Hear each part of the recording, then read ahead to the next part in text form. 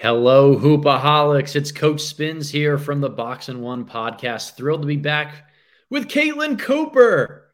Caitlin, the absolute greatest, who covers the Indiana Pacers, but has done so much more over the last year. Started to dip her toes into NBA draft waters as well, but just one of the best basketball minds out there. Somebody that I've had the privilege of working with before, and actually our first ever guest here on the podcast. Caitlin, welcome back. How's summer been treating you? Good. I'm very excited anytime I get a return invite to a podcast because that means I wasn't terrible. And because I was the debut guest, this is still a podcast that's alive and up, making new pods. I didn't sync it before it even got off the ground. So this is all good signs. We owe it all to you, Caitlin. And I only say that partially sarcastically because you actually have one of the highest ranked episodes that we've had in terms of downloads and viewability. So there's a lot of merit to having you back on here, not just with our click rate, but it's because you do a fantastic job. So we're thrilled to have you back. I'm always excited to talk with you about basketball. One of my favorite people to discuss the game with. Well, as you remember, we always start off our podcast by asking a question of our guests. And I think of this as season 2 of the podcast, right? We're going into our second year here. So we are coming up with a different question. And Caitlin, this one's a little bit more nuanced than the last time, but similarly, general basketball philosophy and end game decision making. You ready? I'm ready. All right. So let me paint the situation for you. 18 seconds to go in the game. Your team is down 4. You've got 1 timeout remaining. Inbounding the ball in the full court, going down to attack. Do you go for a quick 2 in this situation, trying to cut that deficit to 2, or are you going for the 3-pointer? Well, as you remember, I tend to overthink these things. So when there is actually an NBA game from this year that I watched that this exact almost scenario played out in. So the Cavs were playing the Grizzlies and they were down 4 with it was slightly more time. It was probably about 20 seconds. And I rewatched this not too long ago. And so they had it at half court. It wasn't full court, but they got a very quick back cut for Lauri Markkanen, cut it to 2. The Grizzlies inbound it to Ja Morant. Ja Morant starts to stumble. You would think this would be an opportunity where they could have gone and trapped Ja Morant while he was falling down. And the whole crowd was yelling that he traveled, which he probably did. But instead, they just run over to Ja. Goodwin did and just tapped him to get the foul so that they could send him to the line. He goes and makes both free throws, and then they come down, and Darius Garland tries to get a step back 3 to cut the deficit to 1. He doesn't make the 3, and then they ended up losing by 4 when time expired. But so to point this out, I am pretty much against the quick 2 in most situations. I think that we too often think of the quick 2 as an easy 2, that it's a guaranteed 2. So I don't know if you knew this, but PBP Stats, Daryl Blackport, actually has a calculator where you can hit in this information and determine, yes. So I've looked this up. So you can find the exact spot where your 2-point percentage for which a 2 is better than shooting a 3 at a given time in an end-of-game situation. So, and with this amount of time left, to have a 2 that's equivalent to 30% from 3, you'd have to hit your 2 at an 85% clip to feel good about winning in this situation. So to summarize my very long answer, I am generally going to go look for the 3. Yep, I'm with you. I think of it, and that's a great statistical and analytical breakdown of it. To me, I think of it kind of glass half full versus glass half empty, right? Like if you are an optimist, you're saying we're going to take the 3, and after we make it, now it's never going to be more than a 2-possession game. We don't need more than 2 possessions to force this to go into overtime because we trim the lead, we trim the lead, we trim the lead. Now we can, 1 3-pointer cuts it to 1. If they make both free throws, then we're still down 3. We can tie and send to OT. Then there's the glass half empty way, which is I don't want to come up empty handed on any possession. I mean, even if you get the quick 2, there's still a chance that you're going to have to go for a 3, maybe even a 4-point play next time. Like you're going to have a higher likelihood of coming up empty handed the next time without making headway right now. So I'm kind of with you. I go for the 3. And I think that the statistical stuff, can you send that to me when we're done so I can either post that out on Twitter or just have a look at it myself? Yeah, yeah. I, Yeah, I you want can to be play able to around use with it and hit it in different times. It took up a lot of my time today, actually. always fun to be doing that. So, Caitlin, one of the reasons you're always one of the best people to have on here is your incessant X's and O's knowledge of the game of basketball and how much studying in detail you put into understanding playbooks and actions and schemes around the league. And probably one of my favorite segments that we did last year was talk about, X's and O's trends, things that we've started to see through game action that are becoming more and more popular in the NBA. Years ago, that was the Spain pick and roll, right? Where a couple teams starting to do that. You fast forward 2, 3, 4 years, everybody in the league runs some variation of the Spain pick and roll.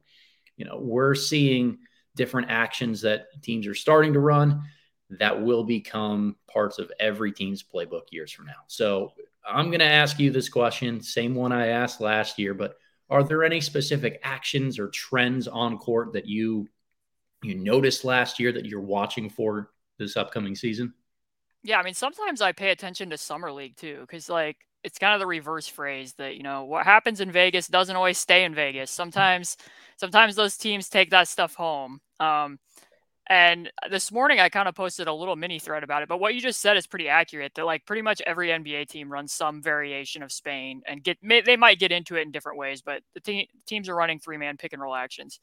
So the Pacers, for instance, and I notice other teams are starting to look at this too, are pulling that stack screener out. They're setting up like they're going to be in Spain and then going into a different action. So just for an example, Andrew Nembhard and Isaiah Jackson, Andrew Nembhard's the ball handler, Isaiah Jackson's the roll man, Chris Duarte would be the stack screener. He presents as though he's going to be the stack screener and then goes off an exit screen in the corner. So a lot of teams will either triple switch a stack screen or they're going to use the big to hop around the stack screen and then switch the guards. So when the big's looking up over their shoulder, that can be a little disorienting. I mean, a lot of teams counter that automatically, like Spain leak, where the guard's just going to go out to the wing. But in this case, they're coming off a corner pin in. So that too. And then I think over the years, we more so think of teams trending towards pick and rolls with guards filling both corners. But I've seen a lot more actions where we're leaving the high side open with empty corner and pairing that with a baseline screen in some way, shape, or form.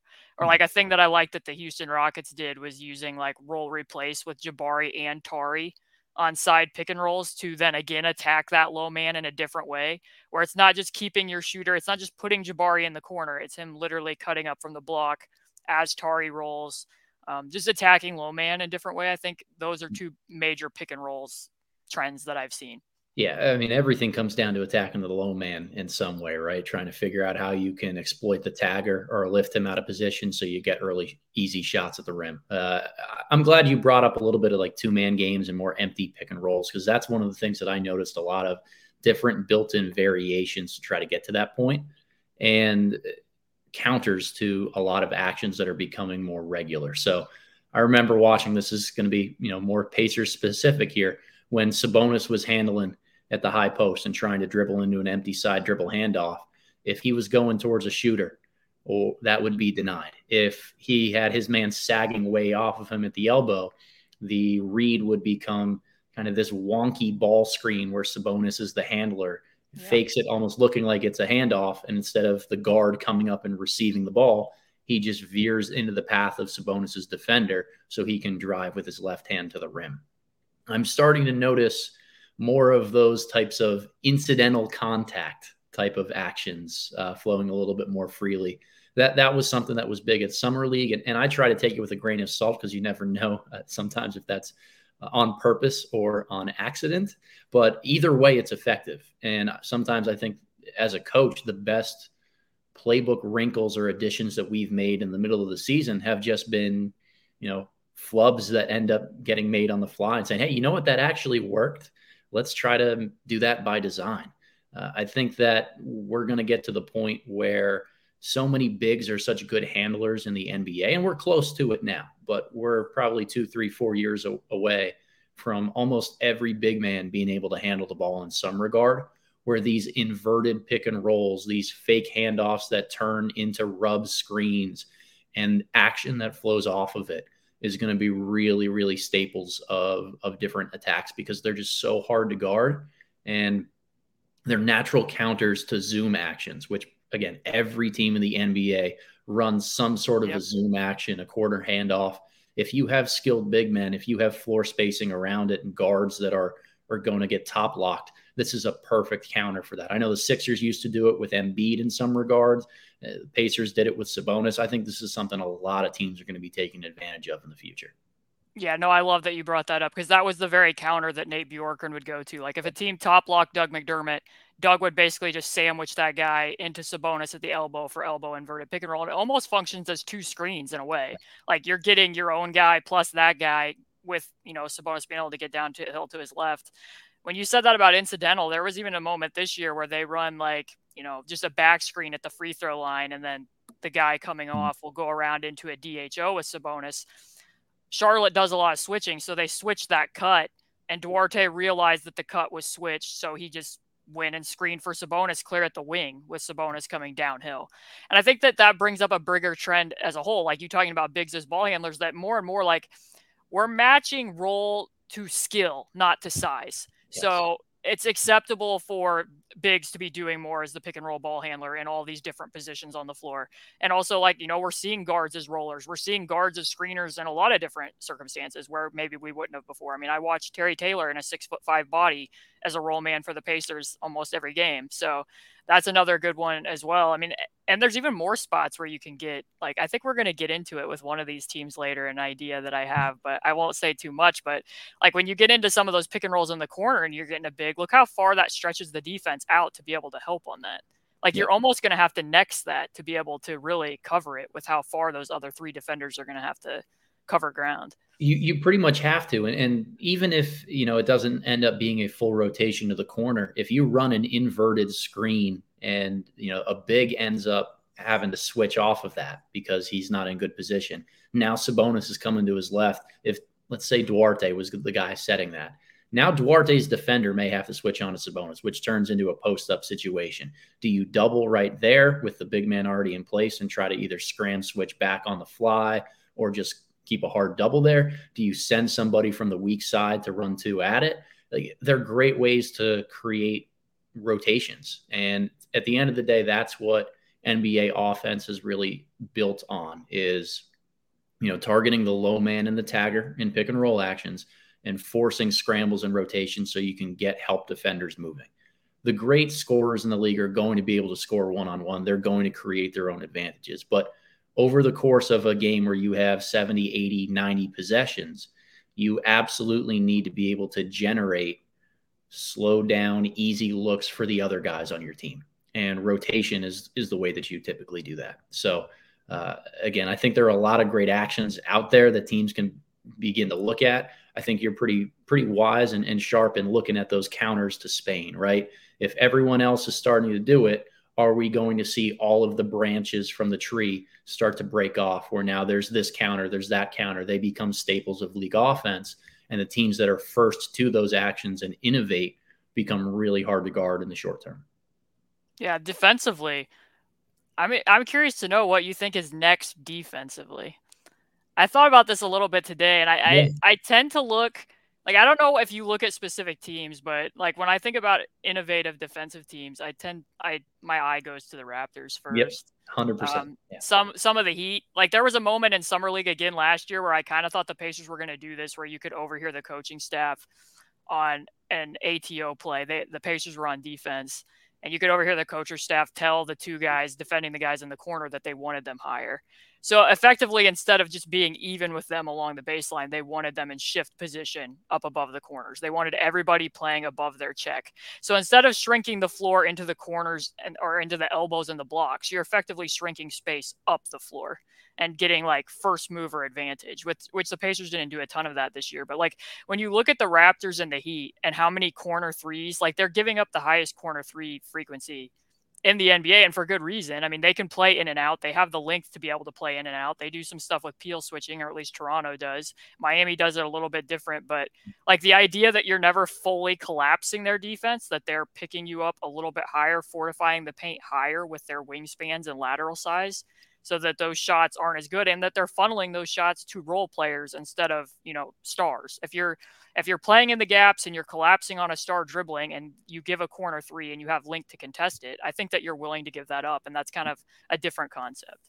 Yeah, no, I think that's it's personnel dependent in a lot of ways. I think that the Heat are small and fast enough to fly around and make a lot of that stuff work, and the Raptors are big and long enough to cover up any catch and shoot looks that you might get out of a closeout. Where if they're willing to give that up, they're either in great position on the weak side to prevent a second chance opportunity, or if you're Miami, again, you need to get out and run in a lot of those situations. Different trends defensively. Like a couple of years ago, I spoke at a coach's clinic, It was an online thing at the peak of COVID. And the theory was kind of out of timeout plays and specifically defense, where there were a lot of data out there on synergy that indicated switching to zone in an ATO situation can drop the opponent's offensive points per possession by almost 0.2 points of possession, which is a huge jump. I think we started to see a lot more zone in dead ball situations, and specifically out of timeouts, late games from a lot of teams across the league. I think that it's no longer viewed as a bailout or a cop out, but it's a smart thing to do when you don't have enough personnel to match up one-on-one, or you want to keep the team out of the lane and just force them to be a jump shooting group. Noticed that happened a lot to the Boston Celtics this past year because they had so many big, strong scoring wings. Hey, just turn them into a jump shooting team and we'll take our chances with that. So I think more zone, but different aspects, different types of zone. One thing that I've been toying with and thinking about a little bit more, these really long, switchy kind of 1-5 teams. Like the Raptors had a lineup out there in the postseason where I think everybody had a 7-foot wingspan. And when you have those, you can be more versatile and do different things on the defensive end of the floor. The trend for the last decade has been, hey, let's switch everything, right? Whether it's on ball or off ball, just find ways to switch because we don't care who beats us at the point of attack. We have enough length, athleticism, good defenders on the floor. I think the next trend of that is going to be some sort of a zone that morphs into man-to-man late clock, where when it turns into a high ball screen situation, or let's say the ball finally gets penetration in the middle of the floor, somebody who's in the middle now takes the ball and everybody else finds the closest to them and matches up. Maybe it's a situation where, we're guarding in zone for the beginning of the shot clock. Finally, the end of the clock comes. They're going to go for some sort of a high ball screen against the zone to see if they can just get some sort of a pull up or shot, force one simple rotation on the perimeter. Maybe we end up, trapping that. We end up coming out and actually guarding that like it's man to man. So I think as roster flexibility continues to grow, we'll see more creative uses of both man and zone in the same possession. Yeah, so I wrote that article about the Pacers like a week or two ago. Like that was fascinating. The first time that I noticed them do that was against the Bulls in November. And I watched it live and I was like, I'm going to need to watch that back to see exactly what just happened, because there were moments under Nate Bjorkgren where literally they were supposed to be in box and one and two people wouldn't even realize it and they would stay in man. So it was an incongruent scheme by accident. So when I watched, I'm like, maybe this was an accident, but then they played a lot of zone against the Bulls that night because the Bulls are a, low volume 3-point shooting team. They were on the second night of a back-to-back as well. But yeah, if the ball went into the high post, they triggered mid-possession. They were in 2-3 zone. They triggered it to man-to-man on those catches. And then they did that more throughout the season. So it worked pretty well against the Bulls. And just from my eye, I had to watch probably 10 possessions to figure out what is the trigger here. Because when you're looking at floppy zone, that can be a lot of different things. Like maybe when the ball goes to the small forward side of the floor, that's when you're going to go into man. Or maybe like what you're saying, if it's a certain pick and roll situation, or if it goes to the short corner or wherever you're going to go, you can switch in and out of it. So I mean, I think too, just like watching the Warriors in the playoffs and other teams, like how many different looks they're showing in games. Yeah. And maybe like how much is the base defensive scheme as we move forward and you have more versatile defenders still going to be a thing versus being able to do lots of different coverages in sequential order to keep pick and roll creators off balance. Yep. Yep. And I think ice switching is something we'll see a lot more of too, denying ball screens from getting away to the middle. And then instead of staying with your man, just forcing him to somebody else and being okay if they try to, throw it over the top and hit the pop guy. That's something to me that I think is with more length, with more athleticism, and not caring about, who's guarding who on your team. You can do stuff like that. I look at the Raptors. I look at maybe the Celtics a little bit, the Bucks in some regard, just because of how much length they have on the floor, specifically in moments when Lopez isn't out there. Like they'll be able to do some stuff like that. Golden State. I think there are younger teams that are building towards that. I always mention Detroit as a team that has athletic enough bigs and enough size in their guard spots to be able to be a little bit more switchy and creative with it. So I love the piece that you have right there on the Pacers and the zone switching stuff. I think that it's going to become a lot more frequent because NBA teams adjust in the offseason, not just in game situations. So all of these coaching staffs are going back over the summer, sitting down and game planning, preparing for the season. Zone offense is going to be much more of an emphasis than we've probably seen in the last maybe ever in NBA circles. So having that as a prepared part of the playbook for different types of zones, different switches that they may see out of it, it's definitely a way of life now in the NBA. So teams that stay ahead of that trend are the ones that can disguise their zone the way that the Pacers did pretty well, or can have different looks, different switches, different triggers to go into man-to-man and really stall out an offense as a result. Well, I've enjoyed this conversation thoroughly. I think this probably could have been a podcast in and of itself. Well, we've gone about 20 minutes on that stuff in the nitty gritty here, but I think we got to give the people what they want too, which is what we originally said we'd be talking a lot about, the Eastern Conference, and breaking down where we see this season coming in the East. Look, I've been doing a lot of work with Sam Vecini over on the Game Theory Pod and looking at young cores around the NBA with a specific focus on guys that were drafted in the last few drafts. This one's meant to be a little bit different. This is the team as a whole, more of a full nuanced look at each of the 15 teams in the Eastern Conference. We're not going to have a timer up there where we spend a certain amount on every single franchise. That would take way too long with Caitlin and I here. But I think that the easiest way to do it is to break teams down into tiers. Look at, it's not perfect, but it's kind of how I look at things here, that there are four tiers that teams always fall into. There are your title contenders. There are those that I think are locks to make the playoffs, but not quite on that contender status. There's that third tier of teams, the realistic playoff, hopes and expectations, but not necessarily a lock to get there. And then that fourth tier, those that are still building and probably not ready to make that leap this year. It doesn't mean that we can't be proven wrong throughout the course of the season. I definitely had Cleveland in tier 4 last year, and they proved themselves to be knocking on the door of the playoffs real quickly. So this is always to be taken with a grain of salt, but Caitlin, no better person to go through any of this with. Let's start with those teams at the bottom, if that's okay. We're starting at the bottom. Okay. Let's go the Drake way. Start at the bottom, and then we'll get there. I have that being a pretty large tier in my my Eastern Conference side of things. I've got 6 teams at the bottom there. Now, I get it.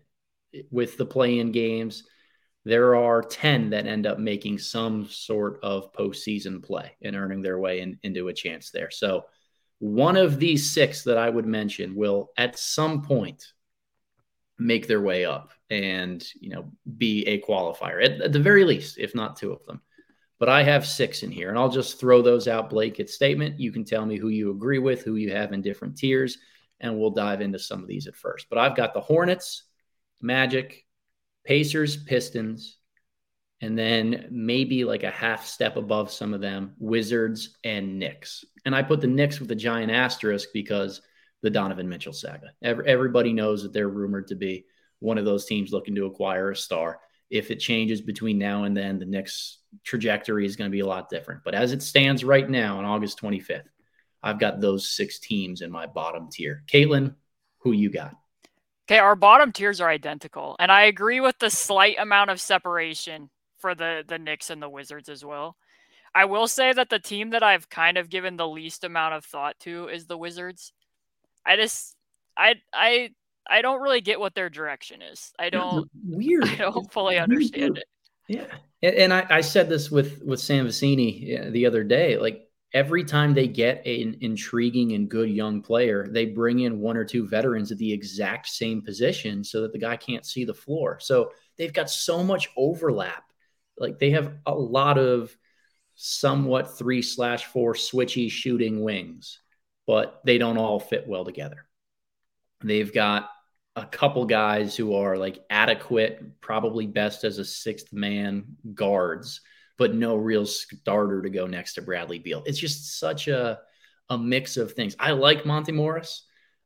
I hope he does well because I love watching him play. I think that his turnover averse, like low risk style fits really well next to Bradley Beal on the offensive end of the floor. I think the Wizards probably need more of a defensive stopper because Beal is not going to be that guy, and you want to rest him anyway. I don't know if I trust their rim protection. I don't know if Porzingis is ever going to be a 5 or a 4 defensively. Like, I don't know. There's so many question marks here. Well, you can recognize like they keep making small incremental progress from a talent perspective. Really weird group. Yeah, and I mean, I think part of my fear too is like I think Wes Unseld did a really good job adding flow game elements to their offense last year. Like, but when you're a coach and you've coached guys from a different team and then they come and join your team, I'm just a little bit afraid that he's going to lean a little too heavily on Monte Morris and Will Barton. And I'm with you. I understand Monte Morris, king of the assist to turnover ratio, fits pretty well with Bradley Beal. They wanted a point guard, but like, and again, it goes back to the direction thing. Because if you're just trying to win games in the short term and you want to be competitive, which it seems like they do since they've re-signed Bradley Beal, then it's probably fine. But you have Rui Hachimura, who's supposedly had a fairly decent summer this summer, and you have Deni Avdija, who probably needs to start at small forward so that you can have some degree of a defensive presence out there on the wing. And, you already have Corey Kispert. And like what you just said with Johnny Davis, I don't even really know where he fits into the rotation if they think that he's going to. I mean, he had a fairly rough summer league. I didn't really understand how he was incorporated in some of those games. I thought that was a little bit head scratching as well. But overall, I just don't have a lot of thoughts about them because if I'm being honest, I probably would have moved Bradley Beal rather than signing him to an extension and gone full rebuild mode. But that wasn't in the cards for the Wizards. So. Well, you said the words rebuild mode. Like, I hesitate to say the Pacers are in that. I think the Pistons are. I think the Magic are still a really young team trying to figure out a lot of their pieces. Those fans and franchises certainly understand why they're trending a little bit more towards the bottom here. I think the Hornets are sneakily a team that just hasn't gotten a lot better and also has some of those mismatched pieces. There were the Gordon Hayward trade rumors. Do you try to find a way to maximize his large contract to get somebody a little bit younger or that fits on the defensive end? Obviously, the offseason saga with Miles Bridges has hurt their star power as well as just left them with a pretty big hole that they might need to fill and don't have the internal guys to do it. A lot of young guys on the roster that I'm very lukewarm on, don't really love outside of LaMelo. So I don't have very high expectations for that Hornets group this year. Yeah, I mean, and I think that, like, is their big acquisition Steve Clifford? Like, I mean, I think it kind of is because that's their biggest problem was their defense. So when the Pacers were doing coaching searches the last 2 years, Steve Clifford was one of the people on their list. So I did look at him really heavily. And, from his prior time in Charlotte, like some of the defenses that were competent top 10 that he put together with Vucevic at the 5 or Al Jefferson at the 5, that's some wizardry. Yeah. And they do some unique things where, like, if they're running side pick and rolls and, blitz the flip, they'll blitz that or they'll trap side pick and roll. So that does keep a lot of the action away from the rim. I mean, Vucevic had some lengthier, rangy athletes, obviously, around him in Orlando, but Maybe he fixes some of that on that end of the floor, but I can't say that I'm like super excited about the potential there. And like you said, like I don't want to minimize at all what the Miles Bridges situation is, but you have to talk about it in relation to what their trajectory is. And if he's not going to be out there, like I looked up a stat whenever he was going to be a restricted free agent before some of that obviously came out. And I think he was one of few players who had 100 possessions as both the pick and roll ball handler and the screener and scored over a point per possession in both categories. Yeah. So like, you're not having that same degree of rim pressure without him and everything else that he adds in terms of his shake and what he can do with LaMelo. So I don't see them being better than they were last year. I expect them to be worse. So yeah. Yep. And I think outside of that, like the Pistons and Magic probably win a few more games this year than they did last year. Maybe even the Pacers, because I think having a simple identity of, hey, here's Tyrese Halliburton, give him the ball, play screen and roll, let him make everybody better, surround him with shooters. You can stay in a lot of games just by playing that type of style. So, and anytime you have Rick Carlisle at the helm, that counts for something. That's a couple wins right in the arm right there. So I think that drops the Hornets down a little bit, even if they didn't get that much worse, so to speak. The fact that all these other teams in this tier are catching up to them a little bit more just makes it a lot harder for them to separate themselves. It's possible that I might be a little bit lower on the Pacers than you are. Yeah, maybe. I'm thinking I probably am because, I mean, after the trade deadline, they had the worst defense in the NBA. Their transition defense was dead last. Like it had a lot of issues with, I think they're going to have to find a balance between what they're doing on the offensive glass and how they're getting back, because they were a very good offensive rebounding team, in part because they needed to keep pace with other teams being really good offensive rebounding teams because of what their own defensive rebounding issues were. But that's going to be an issue. I mean, I guess if Miles Turner's back and on the roster, that will help some. But when they only had 1-5 out there, even with it was Miles, they had defensive issues they're going to have to fix. I do agree with you. I think that, I mean, I strongly agree with their strategy. People have heard me talk about the Pacers pretty in depth lately, but I agree with their strategy to find out if Tyrese can be your number one option, encourage him to be more of a score first guy. There's going to be spacing all around him. I think that's one of their biggest strengths. They were a top 15 offense after they acquired him, but I think that the defensive issues are going to take some time, and they've been very vocal and out there that they know that this is going to be, that they need to be patient and that this is going to be a process. So if they do move on from Buddy and Miles, I don't think it's outside the realm of possibility that they'll have the worst record in the Eastern Conference. Yep. And again, I think that's, if we're putting asterisks on everybody with trade rumors and still the ability for rosters to change between now and the start of the season, that's certainly one where, hey, if you lose two veterans and your rim protector on a team that's already thin on defense, that's going to drop you down a little bit. So I think as they're constructed right now, I think they might surprise and win a few more games, but certainly the pathway is there to continuing to clean house a little bit. So, all right, Caitlin, let's move into that next tier, that tier 3 of realistic playoff teams, but not necessarily a lock.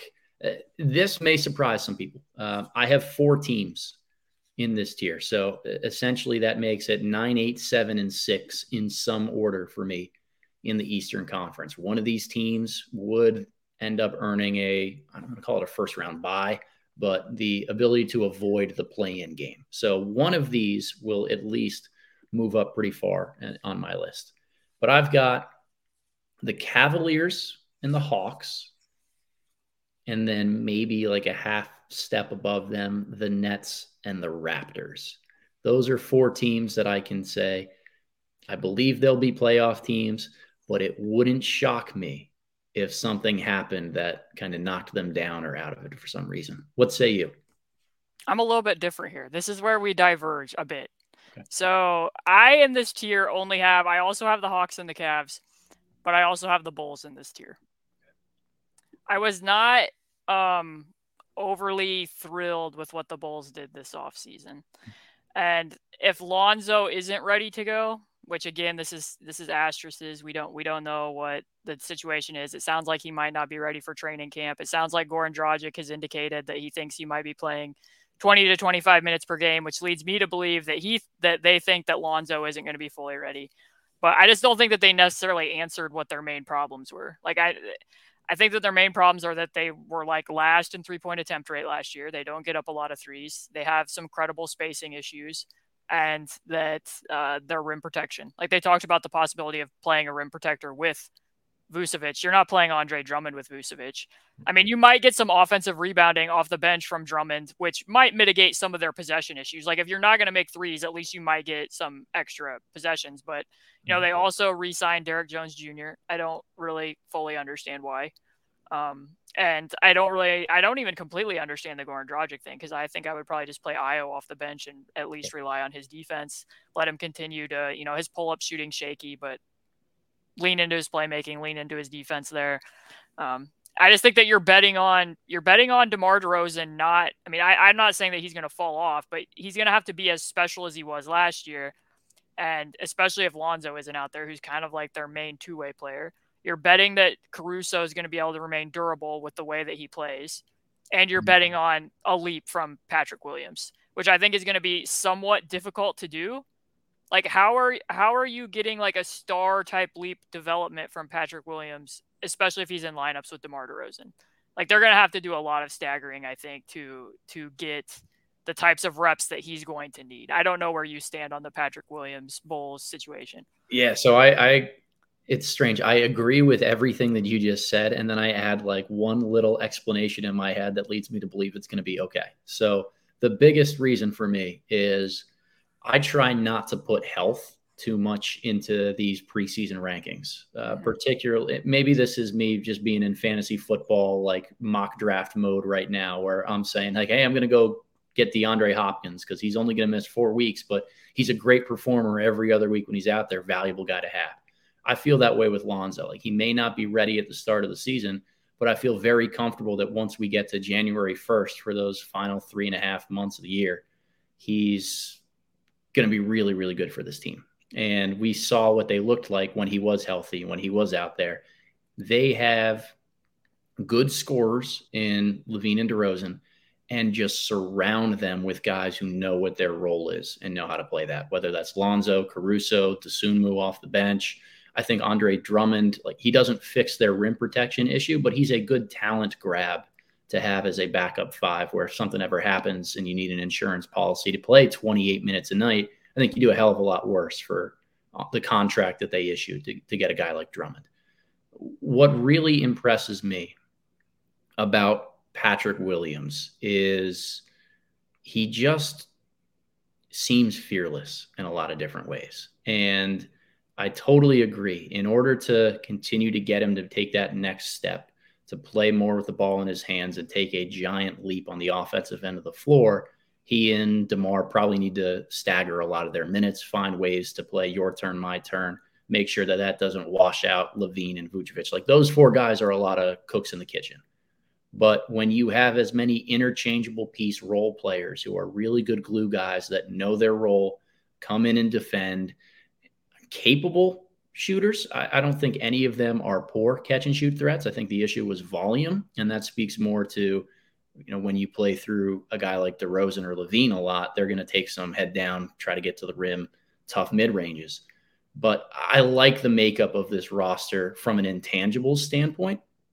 And I do believe a lot in a lot of the stuff I've been hearing this summer about Patrick Williams being ready to come in and make a leap. So I look at the record that the Bulls had before a lot of the injuries crept up to them last year. See, if health isn't going to be that much of an issue this year, Patrick Williams is going to take another leap.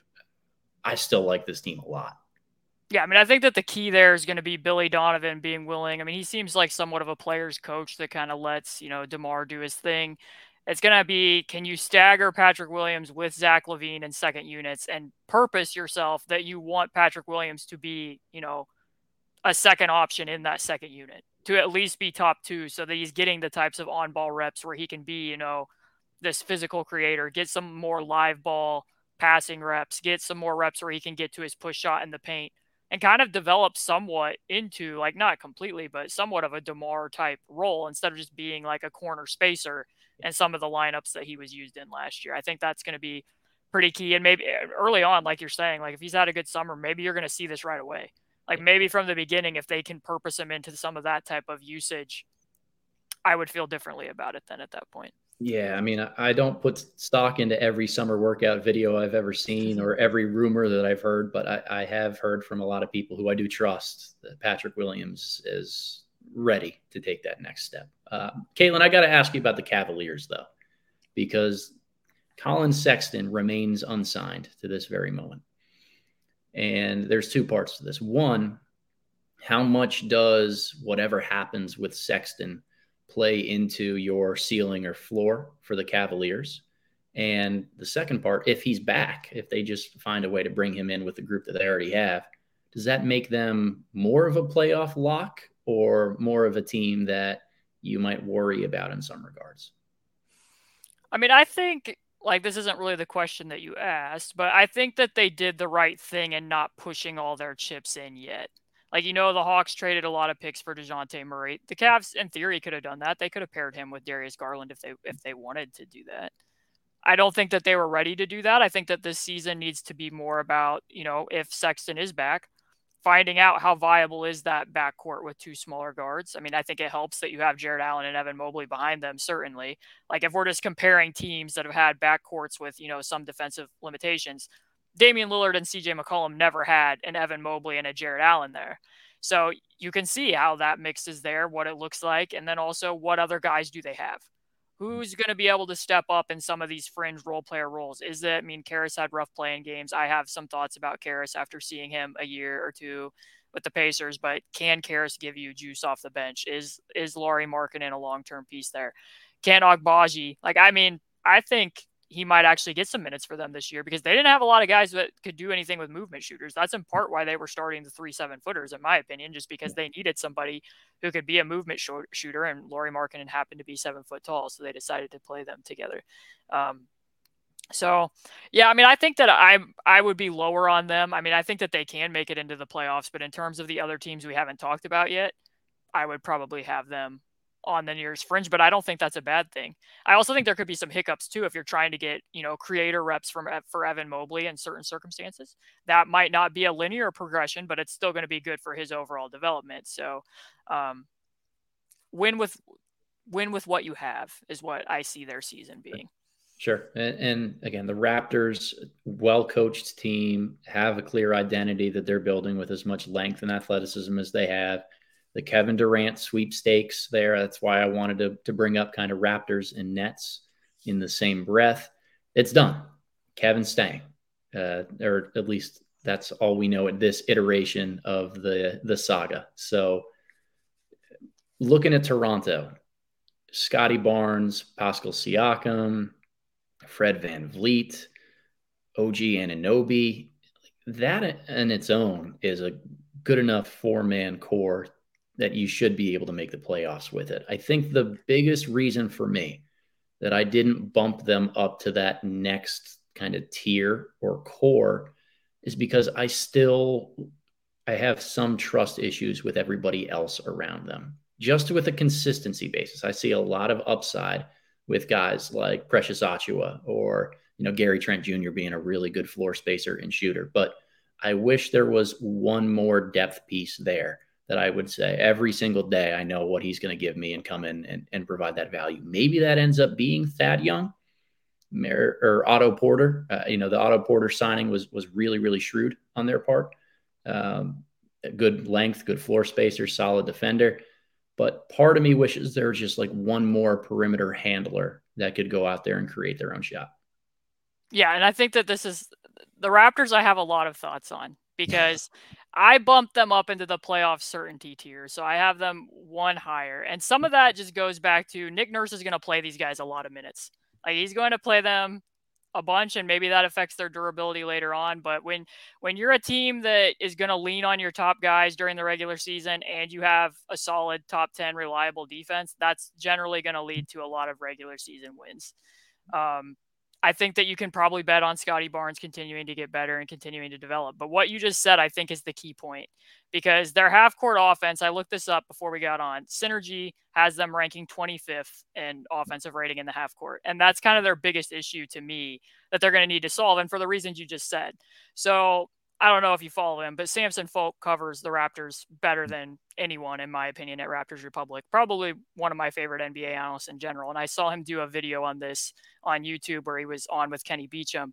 And he mentioned that the Raptors don't run or don't use a lot of ball screens. Right. So if you look up, like there's only 2 teams in the NBA that got a lot less of their usage out of ball screens than the Raptors. The Warriors, which makes sense. They play a lot of, split cuts, all of their flow game stuff, and then the Nuggets.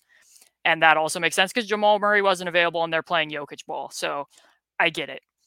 And then if you look at their actual pick and roll usage, like 40% of that is Fred VanVleet because they don't have another ball handler. So what are you going to be willing to do? And this is what's fascinating to me from Nick Nurse's perspective, is they're not using a lot of ball screens to this point for Siakam and Scotty Barnes. They're doing a little bit more with them in the post. They like to get guys grabbing the ball off the rim and pushing it up the court. So trying to think through why they're doing that is what's interesting to me, because obviously neither of them to this point is necessarily a pull-up threat. They did run more pick and roll, use more ball screens with Siakam, but going back to in the playoffs, but going back to our initial conversation on X's and O's that we were beginning this with, and bigs as ball handlers, and using incidental contact to get guys to be able to get downhill. I think that might be some low-hanging fruit for them. But then when I started, I don't know if you've ever done this, but I highly recommend it. If you ever want to just pass some time and really wonder why a team is doing something, watch the post-up possessions for Siakam and Scotty Barnes, because this is why it's fascinating, because they're not running like traditional post-ups for these guys. Mm-hmm. So like 2 years ago when the Pacers were being coached by Nate Bjorkgren, I wrote this piece about the Indiana Raptors and how their playbooks were so identical. And they were running like punch sets for Siakam with screening action around him, which was the same that they would run with Sabonis. They would run like a top pin for Ibaka with Marc Gasol in the post, which was the same as Turner and Sabonis. That stuff is gone. Like by my eye, I did not see very much of that at all. So a lot of it is like a bully drive, which I am in favor of the bully drive, because it makes defenders have to go from being help defenders to then having the ball behind them and having to defend post automatics. Mm-hmm.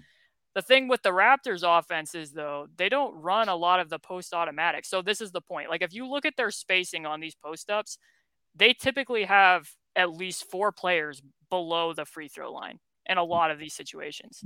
So I'm guessing that is them leaning into their offensive rebounding a lot, because they're like the number 2 offensive rebounding team. And it also kind of helps their transition defense, because their defenders have to stay with them below that line, which seems counterintuitive, but they were a very good transition defense too. But point being is, I think that they can combine all this together, like what we were talking about at the beginning, to get more efficient on their first offensive possession rather than having to rely on the second possession and get an offensive rebound. And that if you have Scotty Barnes or Pascal Siakam on the bully drive, if you just incorporate some more off-ball screening where you can get like a cutter cutting baseline off of a screen to them, or if you can set a ball screen for them on the bully drive at the elbow, like an inverted pick and roll, just to help them get downhill a little bit. I just think that there's more that they could be doing half court offensively once, Scotty's in the second year, than what they're getting right now. So I think that the offense is reasonable to go up with what they have. I think that Otto Porter does give them another shooter, which they're getting a lot of their shots. Plus, like, just the idea of using Pascal and Scotty as ball handlers might be better for Fred VanVleet's durability, because he's a valid and reliable catch and shoot guy. You can play him off the ball and potentially be bringing him off a stagger while one of them is posting. So I do think that there's more that they could be doing. Yeah. And look, the Raptors are, and have been for the last several years, a heavily transition dependent team. Those, like you said, they do well in the regular season. Those tend to scare me a little bit more when you come to playoff time. I think this tier that we're talking about, I know I had 3 or 4 teams in there. I think that it's good enough to be able to challenge them in a lot of different ways, where I look at the Eastern Conference. I think it's gotten a hell of a lot better offensively over the last few years. The Nets have firepower here.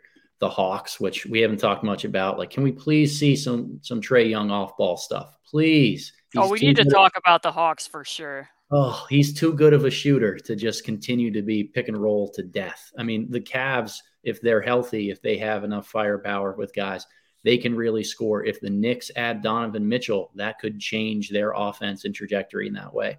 I don't think I think the days are over where the Raptors can just force their will upon everybody and play that style because they're long, they're switchy, they're good defensively, and then they push tempo like hell and then crash the offensive glass. I think they need to find ways to score more in the half court. I'm glad you're optimistic about it, but I think that's my one reason for not giving them the solid lock of I know this is a top 16 in the East. Oh yeah, I think it's definitely the swing thing. Yeah. I don't think I'm expecting a huge leap. I do think that, I mean, I think reimagining and repurposing the post could be good for them. I'll just put it that way. Purposing the post as a vehicle for assists with what the skills that Scottie has are, I think could help them get some more points. I don't think that they're going to be a top 10 offense, and I do see what you're saying with the Hawks and what the Knicks might be as well. But we should talk about the Hawks because I would be interested to hear your thoughts on the Trae Young, DeJounte Murray pairing and how you're seeing, because I have the Hawks in the same tier as you do as well. Realistic playoff team, but not a lock. Yeah. To me, it comes down to the usage and the coaching. That's what it's really going to be determined. We have seen year in and year out, Trae Young is on ball, pick and roll reps. Everything is run through him. I think he wears down. I think that's an easy, predictable style to target. And I think that as long as they're committed to playing both John Collins and Clint Capella on the floor, it limits the different options that you can play off of the short roll or ways that you disguise that high pick and roll. So I would love to see more Trae Young movement shooting sets where DeJounte is operating in the half court as the primary, and the threat of Young as a shooter off those screens helps open up slips for guys like Capella or Collins or even Okongwu. I think that it's what helps those offenses win and take that next step from being driven by a star to being able to win games because you have a star and really good players who know a system around it. I watched a lot of Trae Young at Oklahoma this summer. That was the one thing that I did in kind of preparation for this. As soon as the Hawks acquired DeJounte, was okay, how much off-ball stuff? He played off-ball a lot. Came off of a lot of screens. They found ways to get him open in transition. He wasn't bringing it up every single time. I think that there's so much untapped potential here for the Hawks offense. You can't trust in something that you don't know is going to come to fruition, right? You don't know if the playbook is going to feature that stuff and look that way. If it does, I think it's going to work really well. But since I'm not certain on it, they got to remain in this tier. Yeah, and I think that kind of goes back to the concept of like these heliocentric offenses in general. Because Trae, I think, ranked 4th in usage rate last year. So you have to wonder how much does that impact why he's kind of standing around when he's off the ball. Because he is carrying this heavy weight, is that leading him to be less active when he finally does give it up?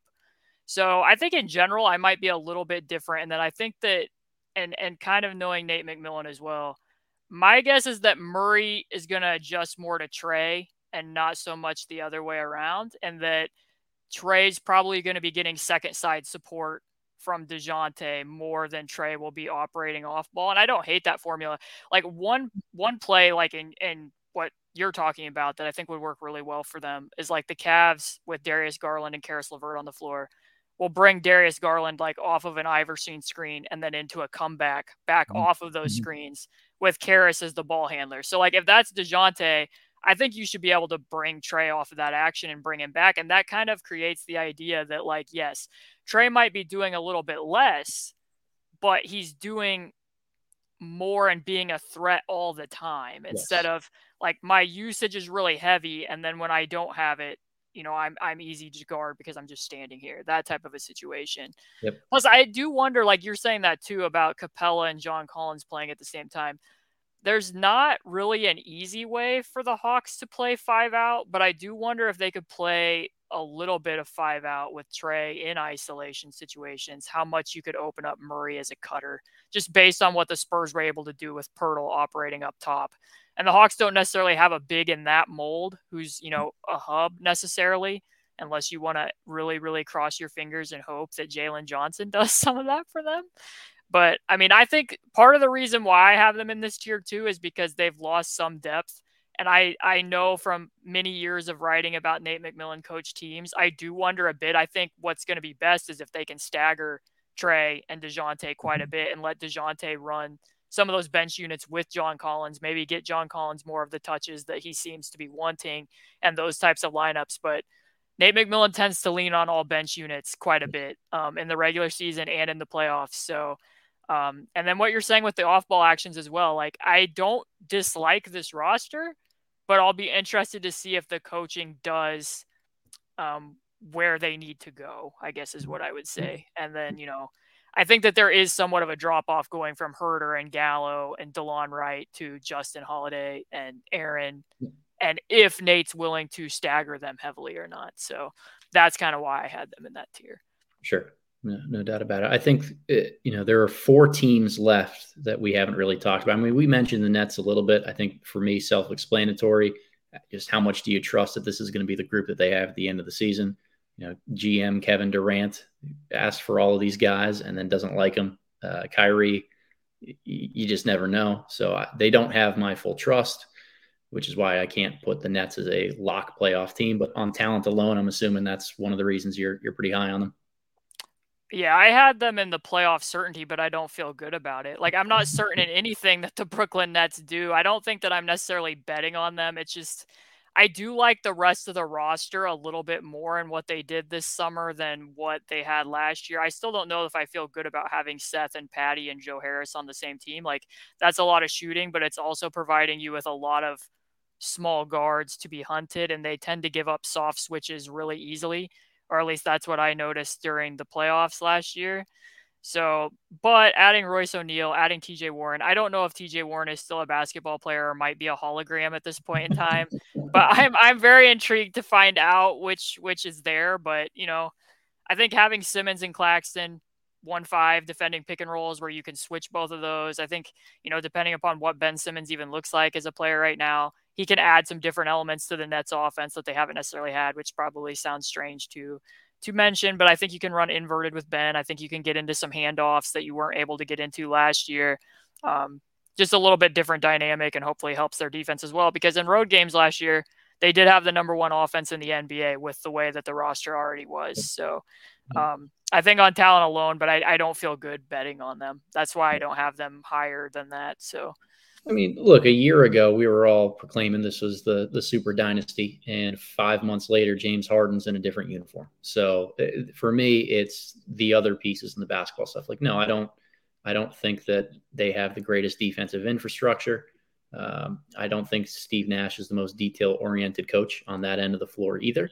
But there's just so much offensive firepower that they should be able to carry themselves to a lot of wins. Yeah, and I do think too, like adding Igor as an assistant, and based on some of the off-ball movement they got around Luka last year at the Mavs, I think that could help some, because like in that playoff series when the Celtics are basically throwing multiple bodies, being super physical with Kevin Durant, you can see clear spacing issues why that was happening. Like when you have Andre Drummond in the dunker spot and you have Bruce Brown in the weak side corner, and you can just load up on the strong side of the floor and double, versus what the Bucks are doing when it's like Jeff Green and Joe Harris. That's a lot. A different situation for the defense to be able to combat when you have that spacing. But at the same time, like they weren't really giving Kevin Durant a lot of help with some of their weak side secondary actions either. So I do think Igor will help in that particular department, but defensively, losing Ime Udoka was a little bit of a brain drain there, I think. So we'll see how the switching works out, but I do feel better when it's Ben Simmons and Claxton versus, some of the pieces that they've had in the past. No doubt. So there are 4 teams left that we haven't hit on: the Heat, Celtics, Bucks, and Sixers. 2 tiers that we can break these into: those that are playoff certainty but not quite title contender, or teams that we think are legit playoff contender. I think probably the easiest way is to just go team by team and see who you put in what category. Let's start with the easiest one, the Celtics, because they're the reigning Eastern Conference champions. I have them as a title contender. I don't know if you see any reason why they might have taken a step backwards. No, I have them as a title contender as well. I mean, I think that they probably only got better. I have some questions about some of what Malcolm Brogdon will help them with, just based on my knowledge of Malcolm. But you do that deal 10 times out of 10. I mean, they basically got him for, you're not going to play Aaron Nesmith. They don't care if they have that pick next year anyways. In terms of what their turnover issues were, particularly in transition, I think Malcolm's definitely going to help them there. I think he does give them an off-ball threat if that's a role that Malcolm's willing to take on. If they're hoping that he's going to be a true playmaking point guard, I would probably quibble with that a little bit, but that's just, where I stand on that one. I think that you're still kind of reliant on Jason Tatum and being able to play off of 2 feet and drawing fouls and what his advantage creation is going to be. But Malcolm helps you in those situations. He's a great slot driver. He's going to put pressure on the rim in those situations. Hopefully his 3-point shooting can rebound to where it was with the Bucks or where it was early on with the Pacers by comparison to where it was last year.